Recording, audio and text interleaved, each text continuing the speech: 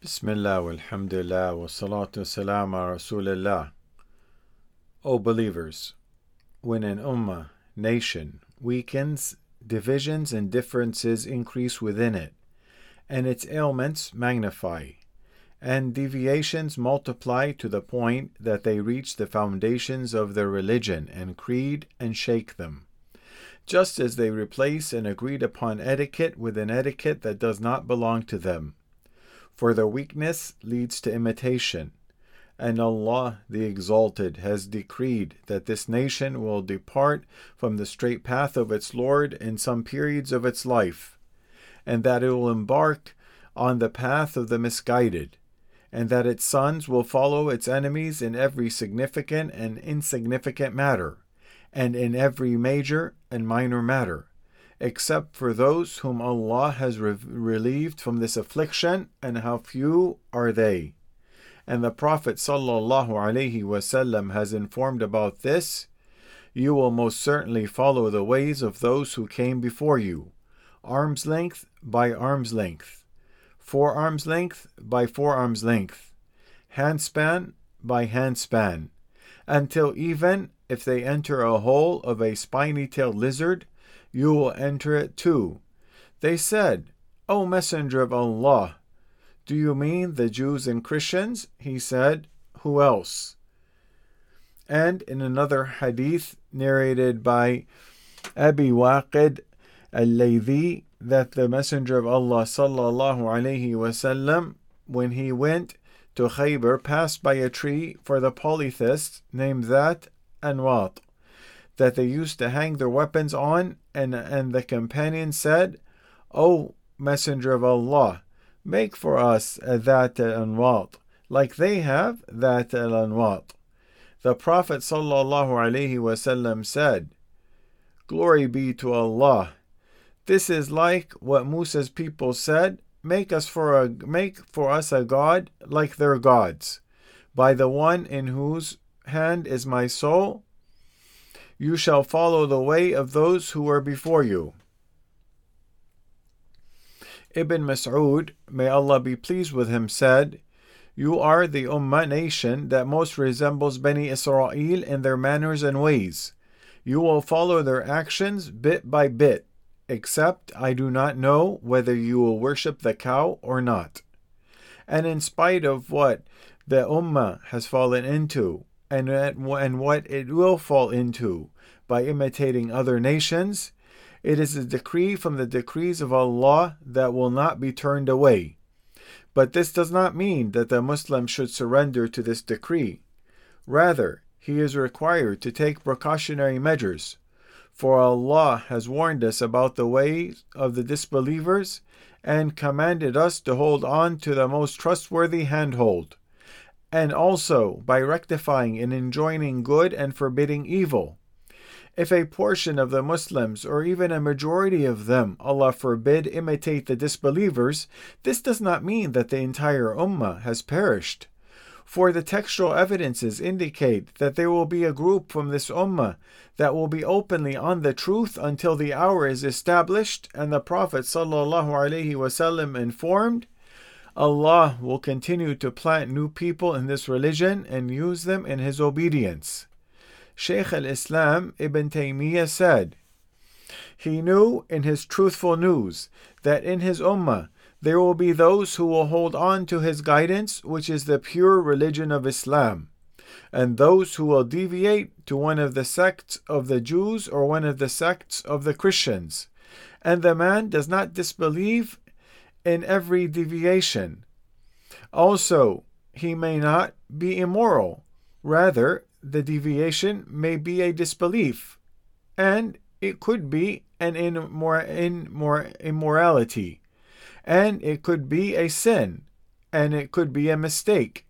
And this deviation is a matter driven by one's nature and adorned by the shaitan.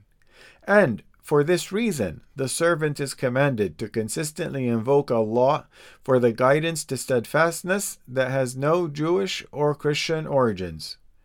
The Sharia of Islam clearly prohibited imitating the disbelievers in any matter, in the worships and the transactions, and in the manners and the traditions, and the clothing and the appearances. And the Sharia texts in this regard are vast. For differentiating from the polytheists and disassociating from them is one of the foundations of the religion. And a breach in it is a breach in the religion. For this reason, the Prophet ﷺ intended to differentiate from them always and forever.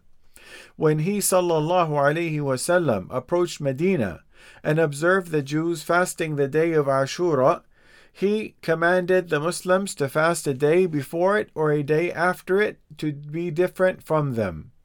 Even the prayer direction was changed from Bayt al-Maqdis to the Kaaba to differentiate from their prayer direction, from Surah Al-Baqarah.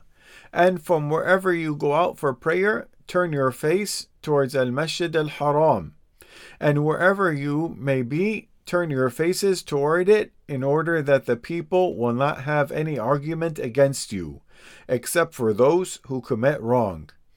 And from the precise matters in this regard is what the scholars have deduced from the starting and ending of the Muslim fasts, and their Eids being based on the sighting of the crescent, and that is to differ from the way of the disbelievers, for they establish these matters based on calculations, and the Sunnah prescribes hastening to break the fast, and delaying the early dawn meal, suhoor, to differ from them.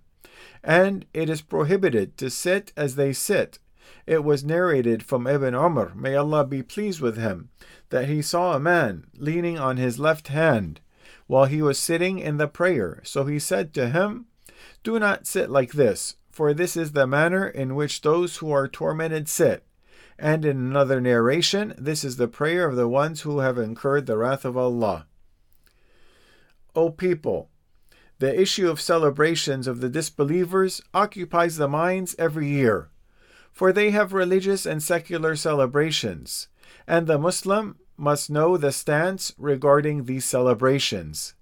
And a celebration is defined as every general gathering that the people hold repeatedly during a specific period, or in a specific place, or in both.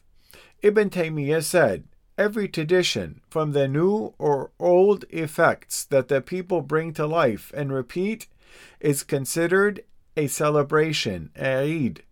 And this is like the markets of the era of ignorance, and its effects and idols. For the people before Islam had many celebrations designated by a specific time and place, and all of them were prohibited and abolished by Islam. And the Muslims only have 2 legislated Eids. And with this we know that the Messenger of Allah ﷺ did not observe any other Eid.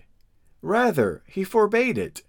And neither did the companions or those who came after them in the virtuous centuries. Rather, they used to prohibit doing so and used to warn against falling into them. And this is sufficient for the ruling on these contemporary observances and celebrations, that they are plots from the plots of the falsifiers, and heedlessness and ignorance from the majority of the Muslims, no matter how the people try to justify them and are content with them, and bring religious decrees and interpretations that are not based on the Book of Allah and the Sunnah of the Messenger ﷺ. For any Eid or celebration that does not have a basis in the Quran or Sunnah, and was not observed in the era of the companions and in the virtuous centuries, is established on falsehood. And it is said to those who allow them or observe them, from Surah Al-Baqarah, "Produce your proof if you should be truthful." I ask Allah to guide us to the straight path, and to safeguard us from imitating the disbelievers, and to guide the lost Muslims. Indeed, He is the all-hearing, answering.